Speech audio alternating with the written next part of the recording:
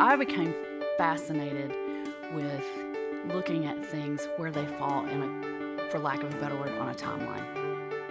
You might find out something about that story that could not be anything but God. Now you're reading that and you're thinking, why do I care about any of this? Yeah, and listening to it going, I don't want to listen to this podcast. Exactly. I'm a snake. I'm a slithery snake. I'm a snake snake. You have the potential to do great evil or to do great good. Because what you see when you begin to look at history is that we're all connected. This is History Through the Eyes of Faith with Angie Ferris, and I'm your host, Frank Raines Jr., along with producer Wes. Thanks for listening. All right, we are back. Episode 22. Come on, twos. Come on, twos. See what it'll do, twos. For some reason, when I think 22, I just think of a jersey number. Come on, deuces. Let's go. Come on, twos. 22. Yeah, she's not ready to start. She's ready to okay, start. can we just go back? Can we just go back? Can we just go back? No. We'll keep it all in. We'll keep it in. We'll just keep it rolling. We'll do it live. We'll do it live. By the way, that's a reference to a Bill O'Reilly freak out that you can find on YouTube that you probably don't want to watch. Hey, Angie, how are you? I am good, Frank. How are you? I am good. I just, I have had a full day. A lot of good things happening today. Producer Wes is here.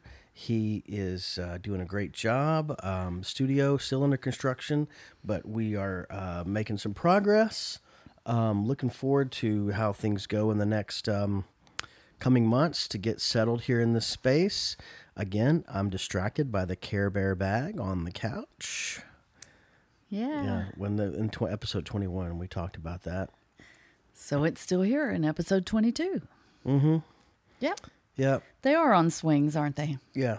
And Care little Bears. stars with smiley faces. And rainbows.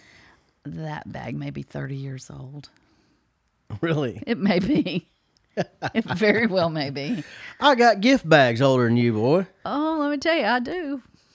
I've got gift do. bags older than you. I took a guest closet in a room that's used as an office and organized the gift bags, and they hang on hangers. And if you need a gift bag, just come to my house. There you go. So let me just thinking about that. Just anecdotes. Let's say the last few days. What's been a highlight for you? The last few days. The last few days. And I'm just saying that because I'm not going to call out any this is a specific good days. story. Okay. This is a good story. We, Tim and I went and bought a washer and dryer on Friday. Okay. And we got to talking about that. Front loader? Yes, because I've wanted one. I know the lady at the store said a lot of people hate them, but I love mine. And she gave me all the tips on how to use it and take care of it so that you would love it. But I wanted it because I need the tops. I have limited space in my laundry room, and I need a counter on top of my washer and dryer. So I needed front loader. Yeah. And so I'm very excited about that. It's going to be delivered sometime this week, which led to a lot of projects for my husband but he knew that anyway, to get the room ready. But we were talking. We have been married for 37 years. This is the first dryer we have ever bought, and only the second washer. How have you never bought a dryer? Well, when we married, we were in an apartment. When we moved into our first house 2 or 3 years later, same time my parents were moving into a house in Florida. So they had left all their furniture and all that stuff in their previous home while they were building in Florida, and got a washer and dryer from like a storage unit sale thing that they used in the apartment. And when they were moving in their house, they said, well, y'all can have this washer and dryer that we got if you can just ship it to Tennessee, which we did. So that was our first washer and dryer. So somewhere in that first house, in that first 7 or 8 years, we believe it was the washer. I might be getting this wrong. It might have been the dryer, but we believe it was the washer that broke. And we called the service people. Those parts, the washer was made in the 50s. This was in the 80s. Okay. The parts did not exist. The parts cost more than a new machine. So we went and bought a washer. Okay. Yeah. So now we have a washer and a dryer. I'm not all hung up on how they look. I've never had a laundry room that was in a public place. It's just like it In works. a public place. Like a lot of people coming and going in and out of the house would see it. Okay. There's a lot of people in and out of my house, right? But my laundry room has always been tucked away. So anyway, no big deal. So then we moved to our next house 6-7 years later. We take that washer and dryer with us. And they work at that house for the 13 years that we lived there. So this original dryer is still the same dryer. Well, From the 50s? no, if it went with the washer was from the 50s, so maybe the dryer was too. I don't know. It didn't look that old, but I don't know. It still worked. So when we bought our house that we're in now 15 years ago, almost 16, they left their washer and dryer there. So we gave away the washer and dryer the one we had bought and the one that we'd had. And we had this one. And then that washer just broke. Wow. So we bought a new, and the dryer has been, it's not great. So we've been talking, we're going to buy 2 front loaders whenever it goes, and we're going to have to repaint the room because the room needed to be painted, but it meant taking out the appliances. So now that the appliances are out, so Tim's weekend turned into paint. But anyway, yeah, we got to talking about it. We have bought 1 washer in 37 years until Friday when we bought a washer and a dryer. Wow. Sounds like an exciting marriage, Angie. It's kind of, yes, Sounds it's like that so exciting. Sounds like that y'all have done a lot to get excited about a washer and dryer. No, I'm being really kind of a smart aleck. I don't know. I have a washer and dryer in this house that I bought 4 years ago, almost 4 years ago, for $200 for the pair. Yeah. And they still work fine. Yeah. And I would like the front loaders though, because I like the capacity. And so we're History Through the Eyes of Faith. We like to talk about washer and dryers. You asked me an anecdote for the last few just- days. That was it. That was the highlight. Last few days, for me, the highlight. The last few days, I have been moving, and I don't know if I can think of what a highlight could be. Maybe the fact that my new space has 2 large closets. And as exciting as this may be, I don't know if it can top a new washer and dryer. But I put clothes into the new closets, and I'm very happy with the space. That's great. Happy with the 2 space. new closets. That's great. Oh, I did find, that furniture was a highlight that I bought. But yeah, it's a transitional time, and I'm looking forward to something super exciting, whatever that is. I don't know what it's going to be, but there's good things happening. Yeah. I'm going to have a busy week. So yeah. Yeah, busy week. So we're moving into History Through the Eyes of Faith, episode 21. We're in 22. We were in 21. Quick recap. We talked a lot about Cleopatra and her relationship with Julius Caesar, and then her relationship with Mark Antony, and then dying, committing suicide, and then Octavian becoming Caesar Augustus. Yeah, he's not yet, but we ended it with, well, I said that's where we would start. Okay. We got to explain how that happens. Okay. Okay. So remember, Rome is still technically a republic. And in their roots, they are hesitant to be under a king. But they have expanded and grown and conquered and are living off of the plunder of conquering in other places, to the point that now the war hero, the warrior, the strong man is what it takes to have prestige in Rome. Thus, Pompey, we named several, and Julius Caesar being one, and now Octavian. But technically, there's still a republic. There's not an emperor. So when you say republic, is there like a leader? Well, we went back over kind of roughly what the government looked like several episodes ago. They elected a consul. There were people that were elected to office. The consul ran the country, CONSUL, for 2 years at a time, would be could be, elected. There were magistrates that made administrative decisions, suggested legislation. There was the Senate who voted legislation into law. Only members of certain families, the ruling families, could be members of the Senate. That was all set up at the birth of the Republic way back in 500. But then at 500 BC or 509, whatever the date was.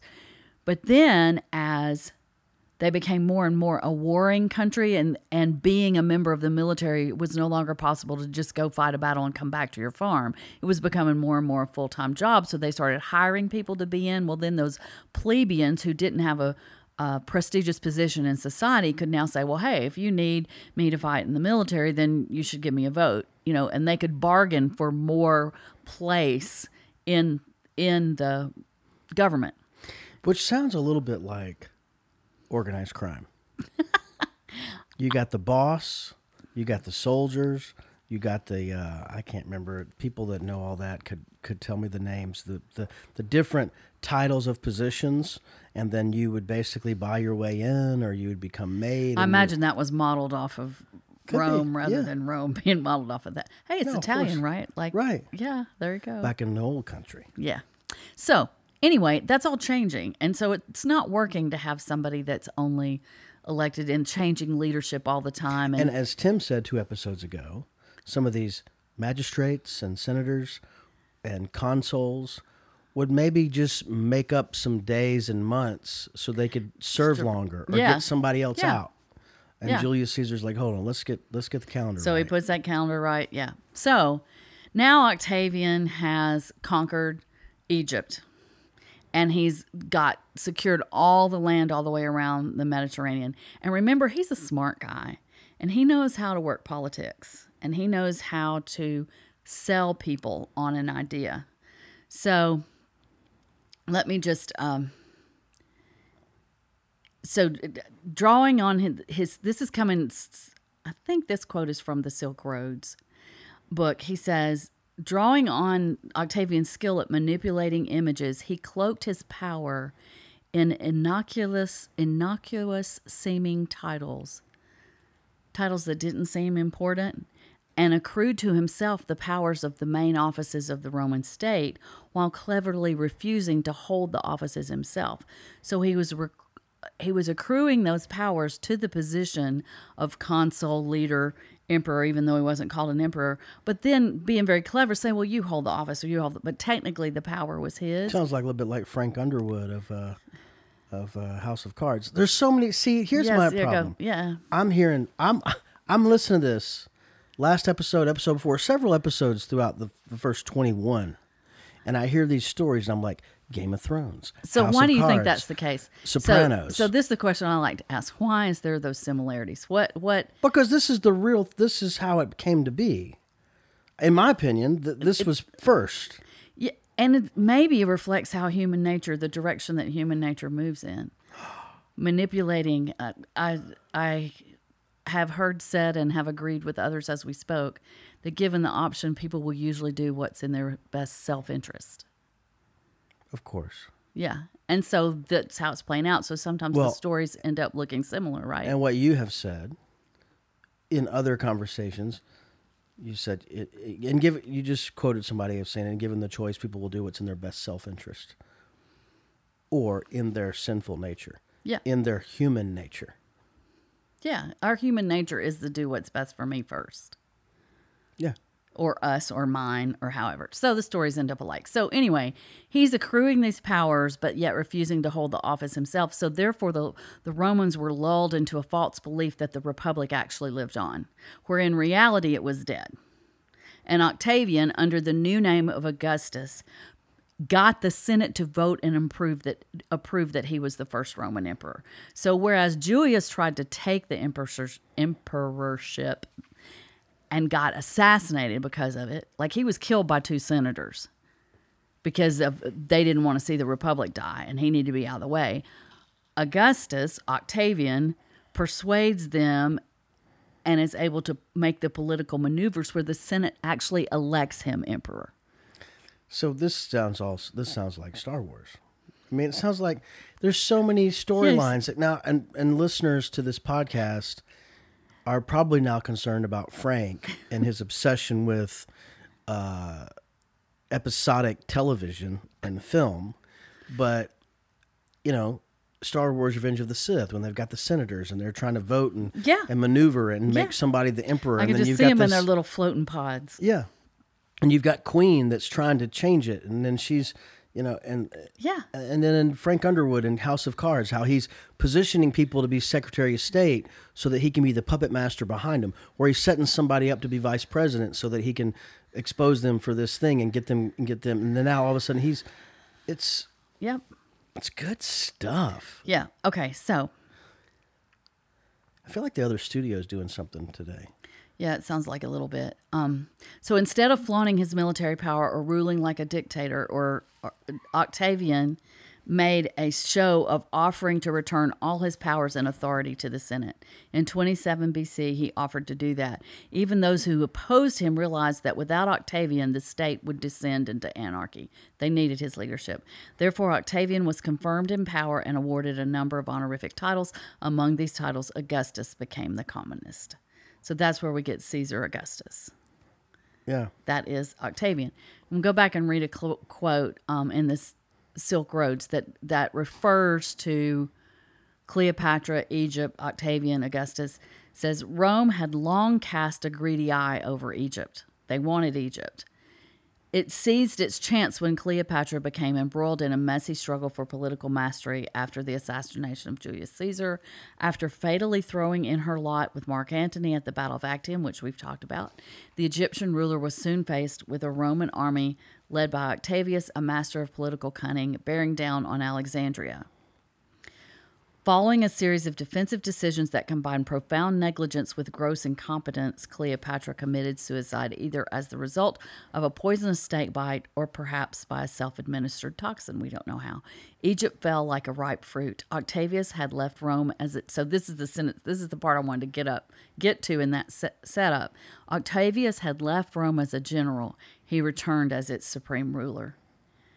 So it was really that move of acquiring Egypt, getting rid of Mark Antony, getting rid of Cleopatra, that secured his position to the point that he was able to make these political moves, and the other senators were willing to recognize that they needed him to keep anarchy from happening.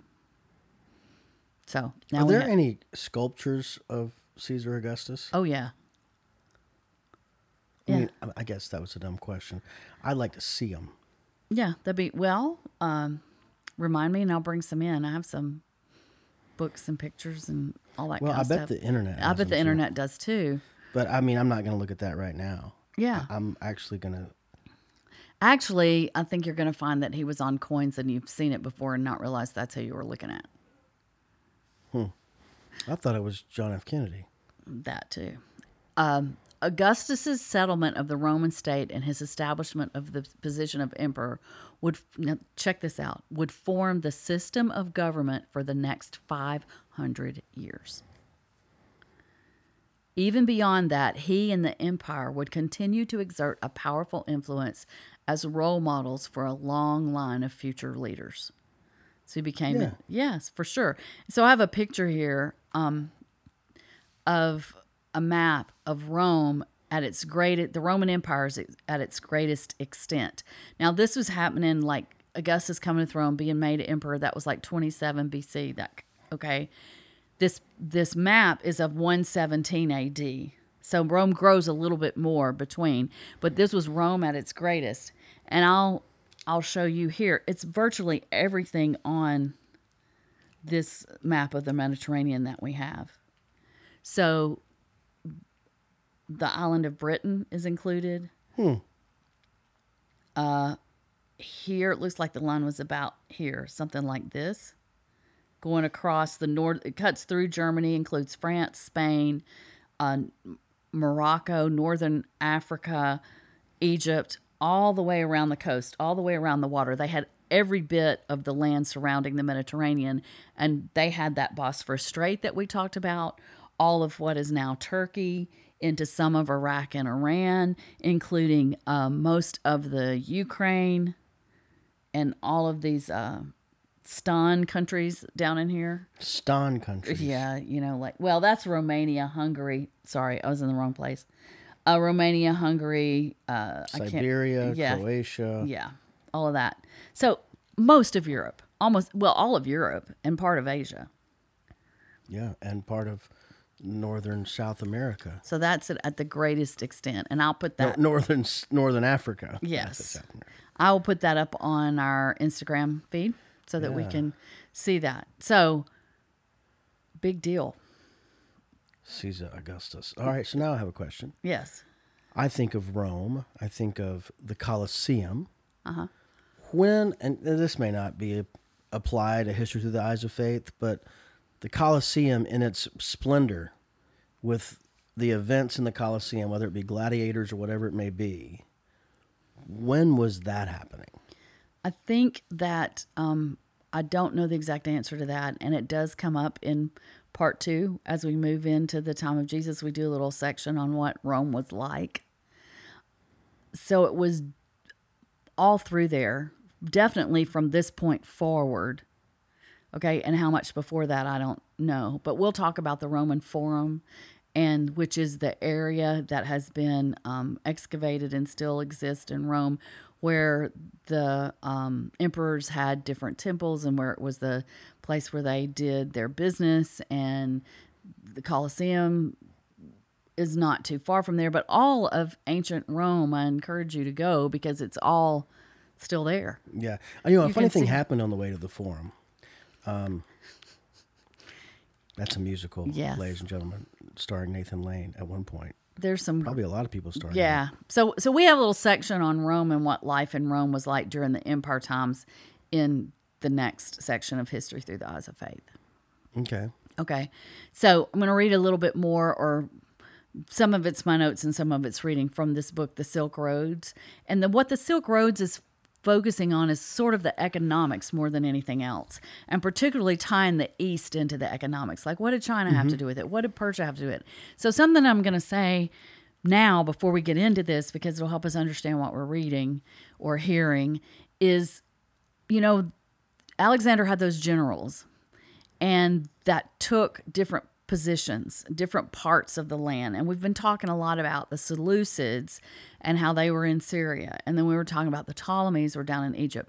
I don't remember which name or how it came about, but the area of Persia, which is east up, which is what we would now call the area of Iraq, Iran, and going over in that direction, grew as a consolidated area. It was not the same Persian Empire that existed before Alexander conquered it, but as his territory was divided, Persia once more became an important place in the world, a trading place. And if you look at it geographically, it's between what we now call the Middle East, or that eastern shore of the Mediterranean, which Rome controlled, and China. It's the piece in between. So that's going to come into this story of what I'm reading now. So the capture of Egypt transformed Rome's fortunes. This surging wealth was the result of Rome's ruthless expropriation of Egypt's tax revenues and of its enormous resources. Teams of tax inspectors fanned out across Egypt to impose a new poll tax. So Egypt was a wealthy place, so they started taxing everybody. Payable by all men aged between 16 and 60. Any man between 16 and 60 had to pay taxes. Exemptions were granted only in a few special cases, for example, to priests who were able to avoid having to pay, but only after their names had been recorded carefully in temple registries. So you just couldn't say you were a priest. This was part of a system that one scholar has termed ancient apartheid. Its aim was to maximize the flow of money back to Rome. Okay? It's interesting to think about that, because I can imagine it today. I can imagine today taxes 16 to 60, fanning out, covering this land, the money flowing back to grow Rome. But with zero technology, with limited ways of transportation, it's hard for me to imagine how that was enforced. that Well, there were long ago. Roman soldiers in all these places. And I think that if you read the New Testament, you see the evidence of that. Yeah, but it just any seems- place that was a province of Rome had a military force there that was enforcing the emperor's will, and they had governors that were appointed over the areas and all that kind of thing. So here's a little kind of about taxes. We have a little bit of if you've read the Bible or heard a lot of the Bible stories, you have a little bit of experience of Roman taxation in reading that. So the process of appropriating revenues was repeated elsewhere as the tentacles of Roman economic and military expansion extended further. So, hey, let's just don't do it in Egypt. Let's go. Not long after the annexation of Egypt, tax assessors were sent to Judea. Remember, Judea is the home of Jerusalem, to conduct a census, once again, so as to ensure that taxes could be calculated accurately. So you do a census so you can make sure you're doing accurate taxes. This is sounding very familiar. Assuming the same model was used as had been used in Egypt, which required all births and deaths to be recorded as well as the names of all adult males, the arrival in the world of Jesus Christ would have been registered by an official whose interests lay less in who the infant and his parents were and more in what the birth represented by way of additional manpower and a future taxpayer for the empire. Because the Gospels, as we talk about when we get there, they open with Joseph and Mary on their way to his hometown for the census. Mm-hmm. And the census was for the purpose of taxation. Yeah. So it's kind of cool to relate that. Augustus himself made a concerted effort to understand what lay beyond the new frontiers in the east. He wanted to understand. So now we're thinking about he's going to Judea, and he's sending people there for taxation, and he wants to understand what's east of there, beyond where Rome currently was. Expeditionary forces were sent to the kingdom of Axum in modern Ethiopia and to the Sabaean kingdom of Yemen, while the Gulf of Aqaba was being explored, even as Roman rule in Egypt was still being cemented. So even as they're just getting everything firm in Egypt, they're sending expeditions out to find out more about what's out and there. And this is in the book Silk Roads, Roads. Uh-huh. And who's it by? Peter Frankopan. Okay. And what is his, and I don't mean to go off on a tangent here, or off the subject, but what is his goal in this book? History that we've been taught, people in the Western world, is Western civilization history.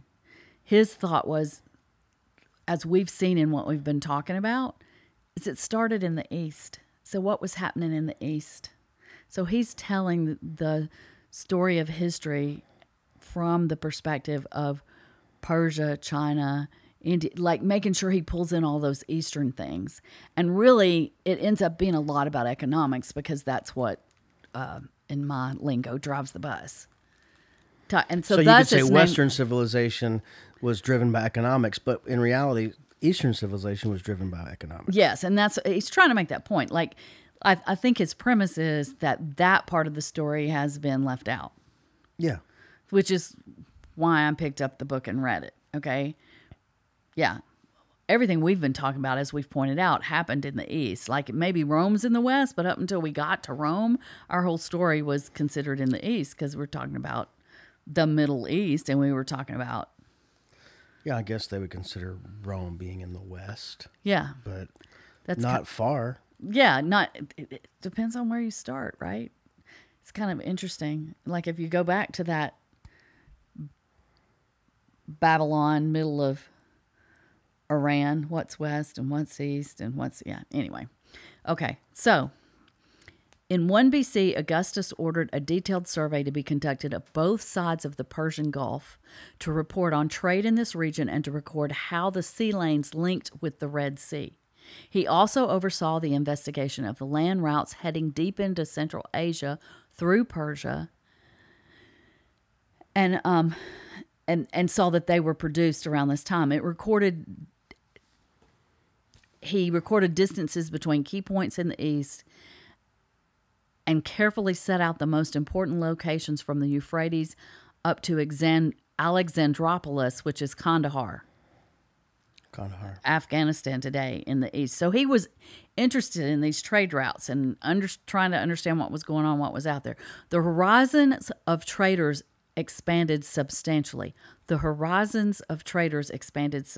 that's the point we're getting to. According to the historian Strabo, within a few years of the occupation of Egypt, 120 Roman boats were sailing for India each year from the ports on the Red Sea commercial exchange. Commercial exchange with India did not open up so much as explode. I see. Take the pointer and show me over there. Not there, but on the map to the right, where Jerusalem is, where Israel is. I can't quite get down there. It's down. See? It's at the bottom right in there. Okay. All right. So on the world map, it's see, there's the Mediterranean Sea. Mm-hmm. It's on the eastern coast. It's right there. Here's India. Yeah. I've got a smaller version of it here. We'll point to it on there. Israel. This is not great for a podcast. But. Israel's right here. Okay. Israel's the eastern border of the Mediterranean Sea. Okay. And then how far from there is Iraq? Iraq is here. Okay. No, that's right. Iran. Iraq is here. Okay. This is Iran. And then what's the next country? Afghanistan and Pakistan. Okay. On top of each other. Afghanistan. And India is the one to the right. India is it's called the subcontinent of India. Okay. Large. On this map, it's green. There's Nepal, and this is China. Yeah. Okay, so you can see how this area, which I'm circling folks like Iraq, Iran, Afghanistan, Pakistan, becomes the important connector between the Mediterranean and the East. And China. And that's referred to as Persia. Okay. Like today, if you talk about somebody, they're Persian, where would you think they were from? Do you know where that's referring to? It's usually referring to Iraq or Iran. Okay. Yeah. Maybe it's Iran, but that's the roots of that ethnicity is in that area, is referred to as Persian. Okay. Mm-hmm. So the trade routes are exploding. What goods the Romans wanted from Western India was kept up with, and they could get minerals, tin, copper, lead, topaz, ivory, gemstone, spices were all available. Trade with ports in India was not, however, limited to products that originated there, because the people in India are then trading with the people to the east of them, which is China. Okay? So Rome's citizens were now able to indulge the most exotic and extravagant of tastes. They had all this money, all this stuff coming in, and they could purchase all these things. Well-connected commentators complained that spending bordered on the obscene and bemoaned the voguish displays of excess. And there was one commodity in particular that seemed particularly excessive, and that was Chinese silk. So silk is making its way into Rome, and silk is coming from China. And so you think about this whole trade network, okay, that's going through that middle section to get all of this back and forth. Others, though, were concerned about the prevalence of silk for different reasons, not for it being opulent. Writing in the second half of the 1st century AD, Pliny the Elder, that's this guy's name, Pliny the Elder, resented the high cost of the luxury material simply to enable the Roman lady to shimmer in public. How scandalous. It was. The inflated prices were a scandal, he moaned, 100 times the real cost. Huge amounts of money were being spent annually, he continued, on luxuries for us and our women from Asia, with as much as 100 million sesterces per year being pumped out of the Roman economy and into trade markets beyond the frontier. Okay, that sum doesn't mean anything to us, and I don't have a translation of it, but here's the point. It represented nearly half of the annual output of the empire. That amount that was leaving was half, and more than 10% of its annual budget. So half of what the mint in the empire made and 10% of its annual budget. But remarkably, that wasn't an exaggeration. That seemed to really be the case. So tell me why we're getting into the economics of this. Because when you're trading, just like you were just telling me about buying things on Facebook, when you do that, I think you were. Was that on record? No, it wasn't on record. So It was you're off. now exposing that? Yeah, sorry. Okay. When you're doing Facebook Marketplace or eBay, or particularly the ones where you have to go pick something up that are local, you're meeting somebody. Yeah. You're exchanging ideas. You're exchanging comments. You're meeting new people. Right. So trade is not just the trade of products, but I'm wanting to show the trade lines that these people are becoming connected. Yeah. They're sharing things back and forth. And as new products come into our environment, like for instance, Indian spices, your food's going to taste different. Things are going to Yeah. Well, change. I want to see the connection of this to the next thing. I'm just trying to connect the dots. We're getting into more people, more connections, more relationships through trade, through economics. And it's going to be more trading of ideas. And we'll get there. Okay. Okay? Because that's the point, laying that out to see that those things are being traded. And they were trading items, not just coins, okay? So whatever form it took, the outflow of capital on this kind of scale had far-reaching consequences. One was a strengthening of local economies along the trade routes. So the lifestyle of all these people in between is changing too, because more money's coming in. Villages turned into towns and towns turned into cities. As businesses flourished and communication and commercial networks extended and became ever more connected, cities on the north-south axis likewise were transformed. So it wasn't just the east-west, but also the north-south that were transformed. And there were fairs that drew in traders from hundreds, if not thousands of miles away at convenient crossroad points. So Rome, having all this money to spend, then creates this whole marketplace across the Middle East, across Persia, and into China. Mm-hmm. China has now secured this area. Remember, we talked about that geographically, so that they can trade. They can now safely travel without being plundered by these tribes. And so it's a new world. Yeah. We have this empire that spreads all the way across almost the known world, with roads and transportation and armies, and then we have all this product and money moving back and forth.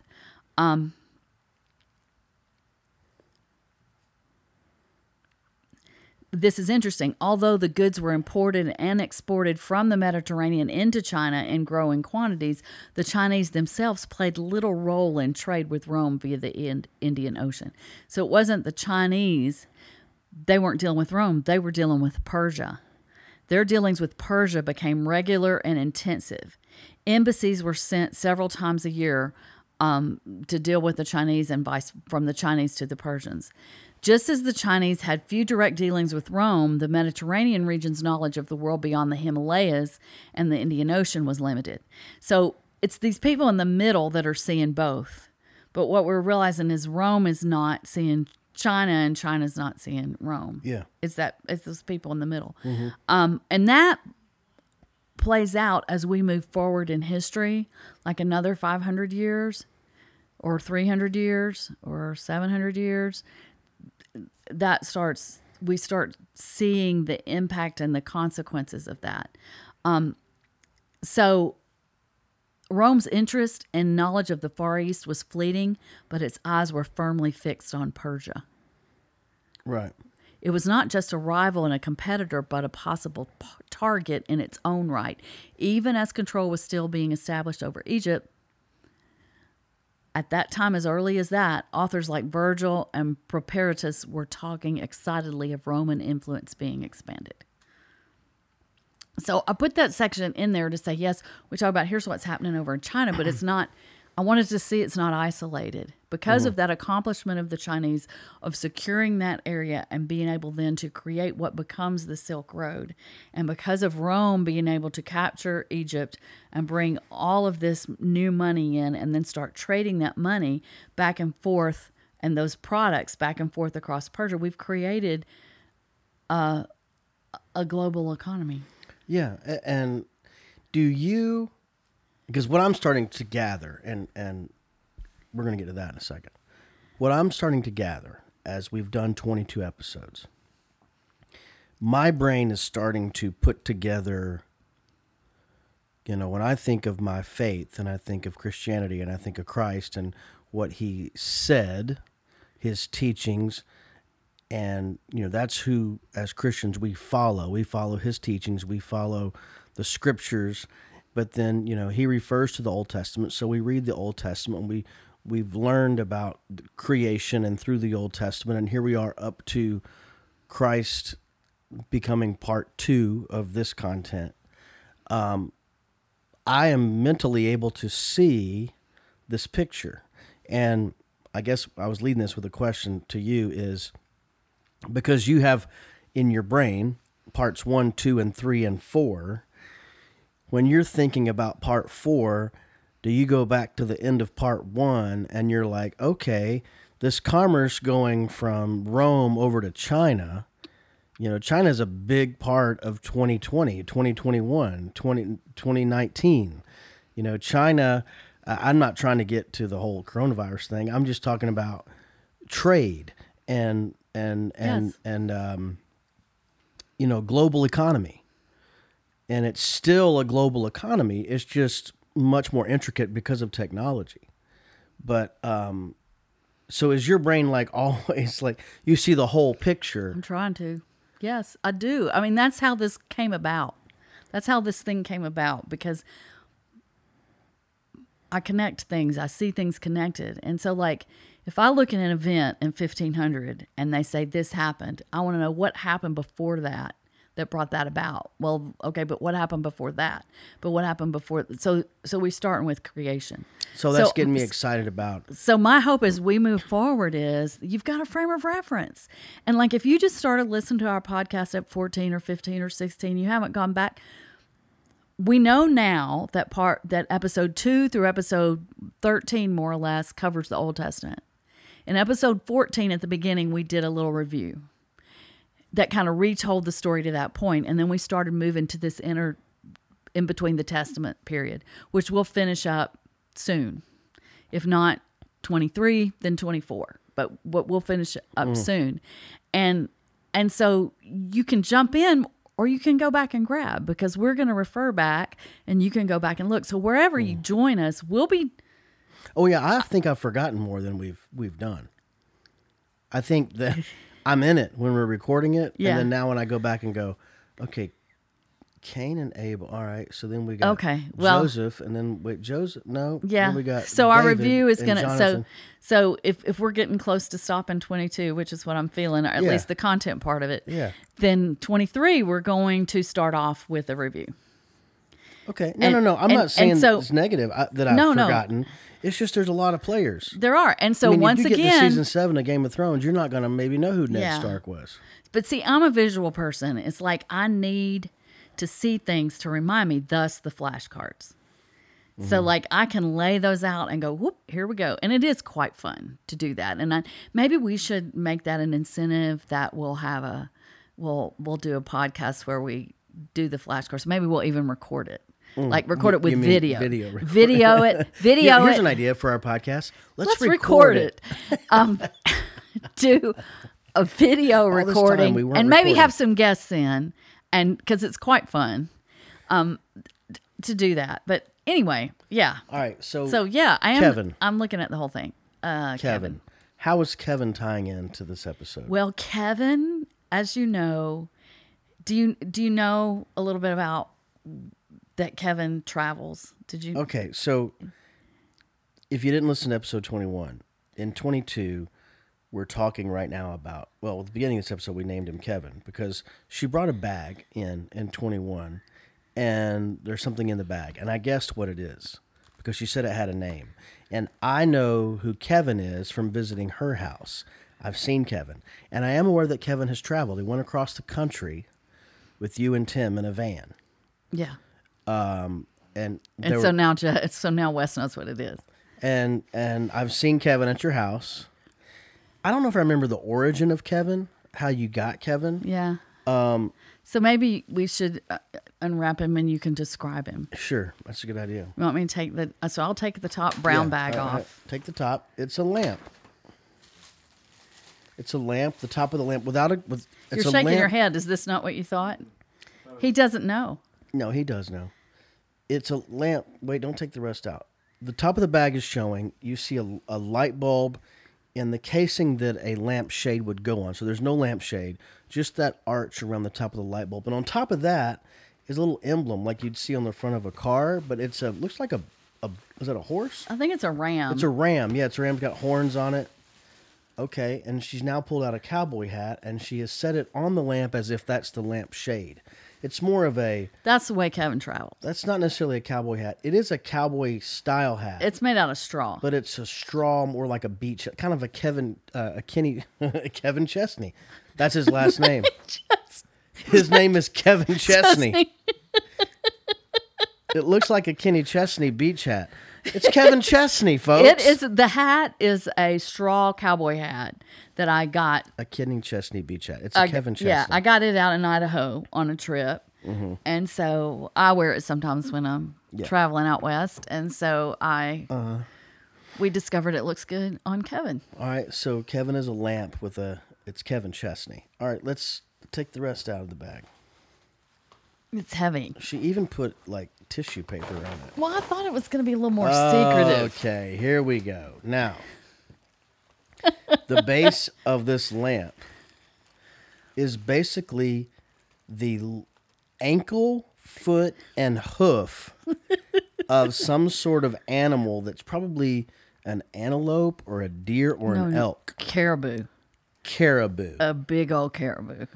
A big caribou. So this is a caribou because foot. his ankle is like, what is that, like 18, 20 inches tall? 18 inches, 12? Yeah, let me hold Kevin Chesney. It's very heavy. Foot on a wood, mounted on a piece of wood.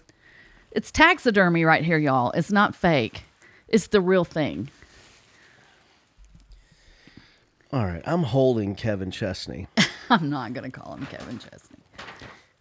And this is a Wes is just looking. an ankle.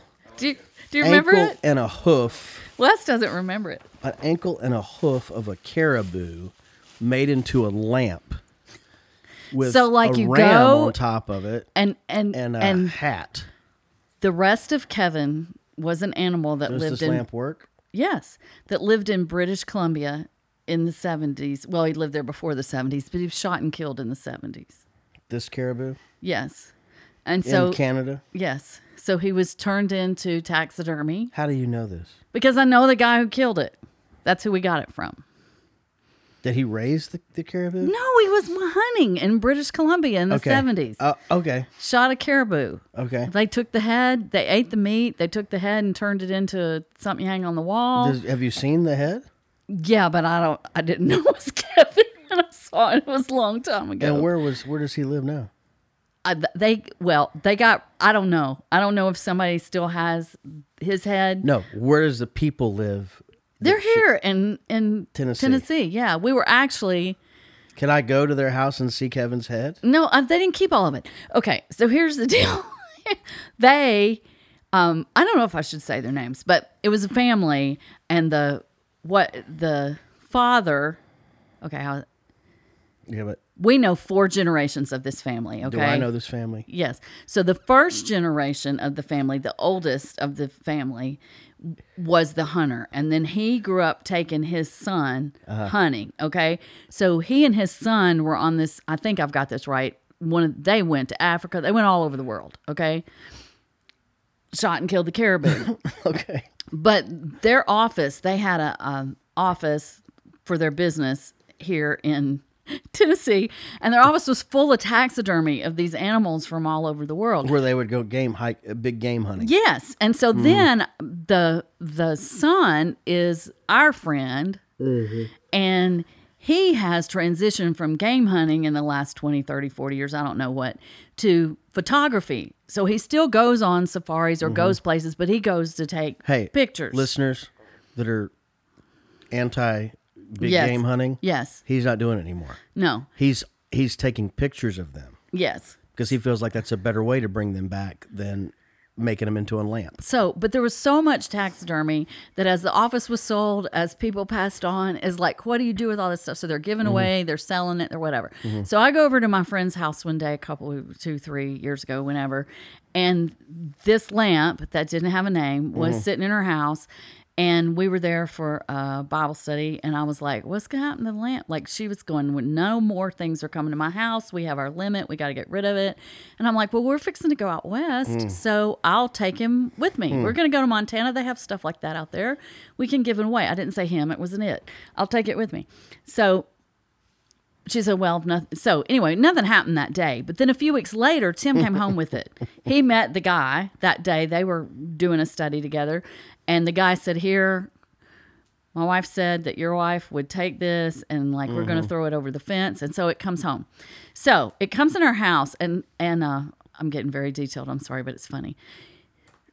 Our daughter, Sarah, was working out of Nashville that week. So she was at our house that week.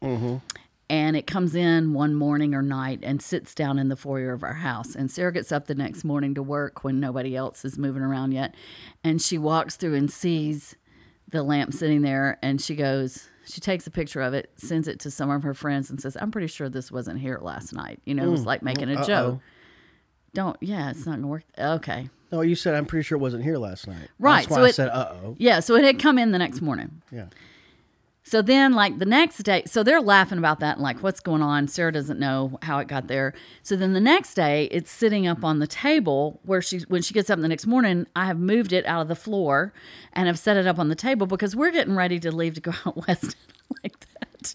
We're getting ready to leave to go out west in the next week or so. And so I'm just sitting there until we go. So she thinks this thing's moving on its own. Well, I don't know, but she's sitting there beside it and she's like...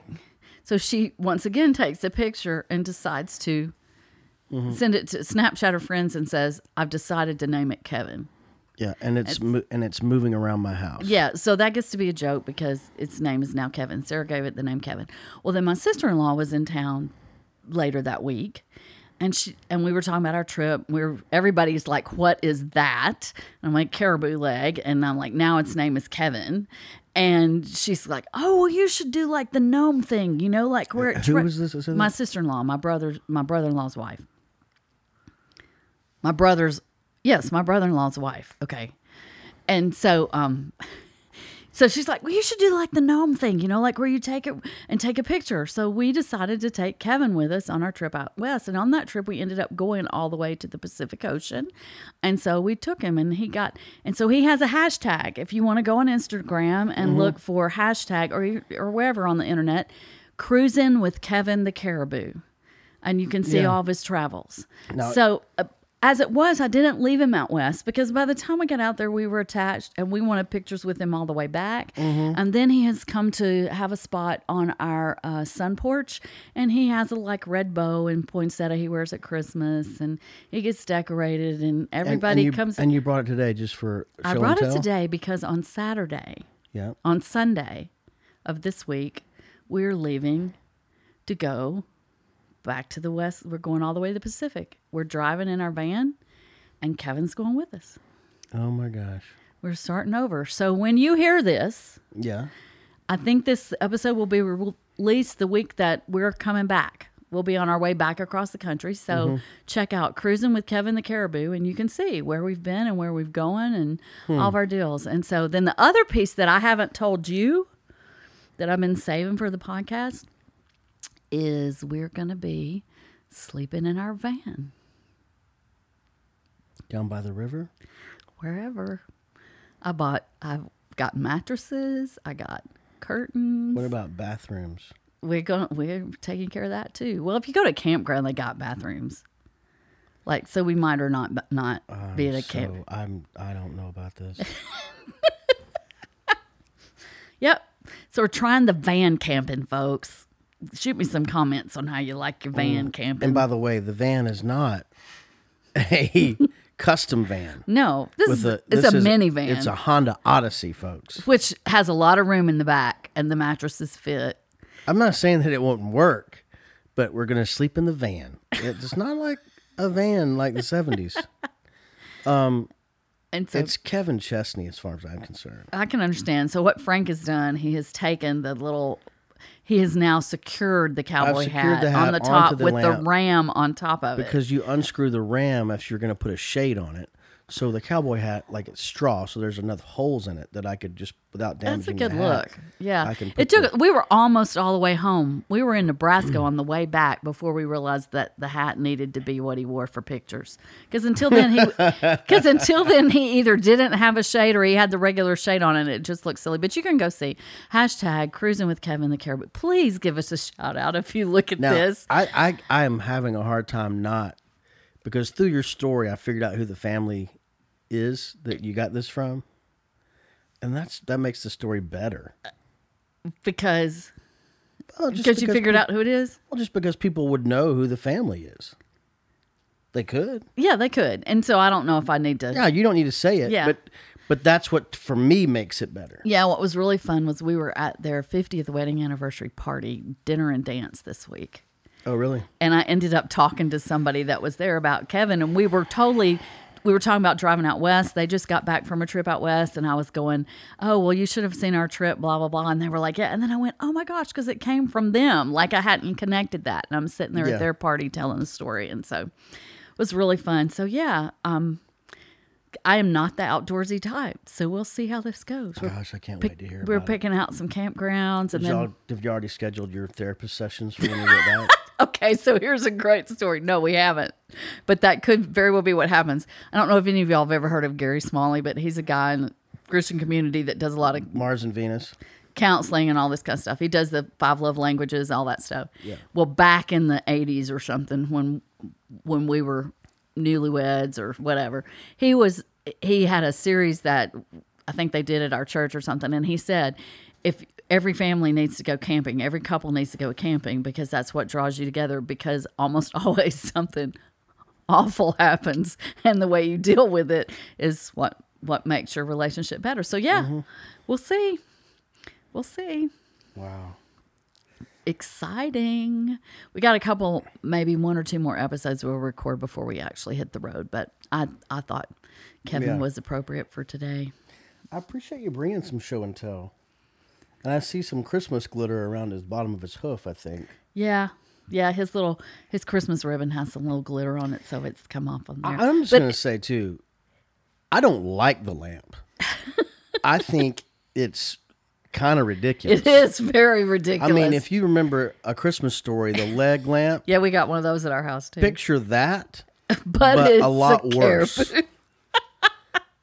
But instead of a woman's leg in fishnet stocking, it's a caribou leg. And it's not even a leg. You're right. It's It just like goes the up ankle. to the ankle, It's huge, though. and then all of a sudden, light bulb and a lampshade.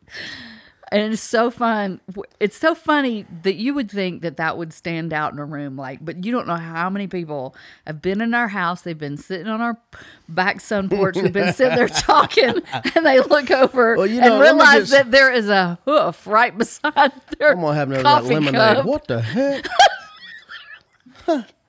That's a And they go, "What is that?" And that's a horse foot. What is that? I say, "What is it?" And I say, "It's Kevin. That's Kevin." That ain't no horse. What is that? That's a big. And then deer. they pull out their phones and look up Cruising with Kevin the Caribou, and you see all of his pictures.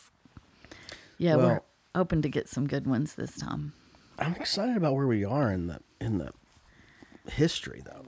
We're I am like too. right up to the census and Caesar Augustus and whatever. So why is that exciting? I mean, I agree. I'm excited too. Well, but why- because I have grown up in the church, the Christmas story, Christmas time.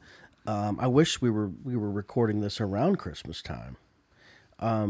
Just the nostalgia of it, and also painting a picture. Like I am now feeling like I'm understanding the world, and even talking about Cleopatra and talking about Elizabeth Taylor or whatever. And I picture that. I didn't know that was like 50 years before Christ was born. yeah, I always think yeah, that was not different even time. Yeah, You know? Yeah, well, that's why. Yeah, that's Like someone why, could have come up to Jesus and be like, "Did you hear about that Cleopatra?" Yeah, And he'd be like, "Yeah, I know. "Yeah, I heard about it. My dad told me about it when I was a kid." I didn't know that. yeah." It is cool. I mean, that's why I like. Or, doing hey, it, 'cause Jesus, do you want some of this silk from China? That's really nice. No, I don't need it. Yeah. I'm good. Wow, it's cool. So Now the silk, I'll have to see if the silk was actually there by that time. But yes. so now we don't know. Now we don't know. No, I know the Silk Road was opened up, and that period that we were No, but reading you were just about, talking about the the guy. period that we were reading about, like starts at the capture of Egypt, which we know was like, what was that, 30? Yeah, and goes up through about 115. So at what point silk would have actually been seen on the streets of Judea? I Yeah, don't know. Right. That's pretty cool, though. Yeah. Well, folks, episode 22 is in the books. Yes. We'll see you next time. Thanks for listening to History Through the Eyes of Faith podcast, brought to you by One Thing Only. Find us online at onethingonly.org.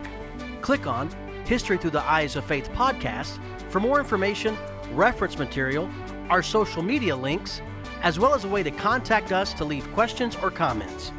We will soon be streaming on all your favorite podcast platforms. Please rate and review.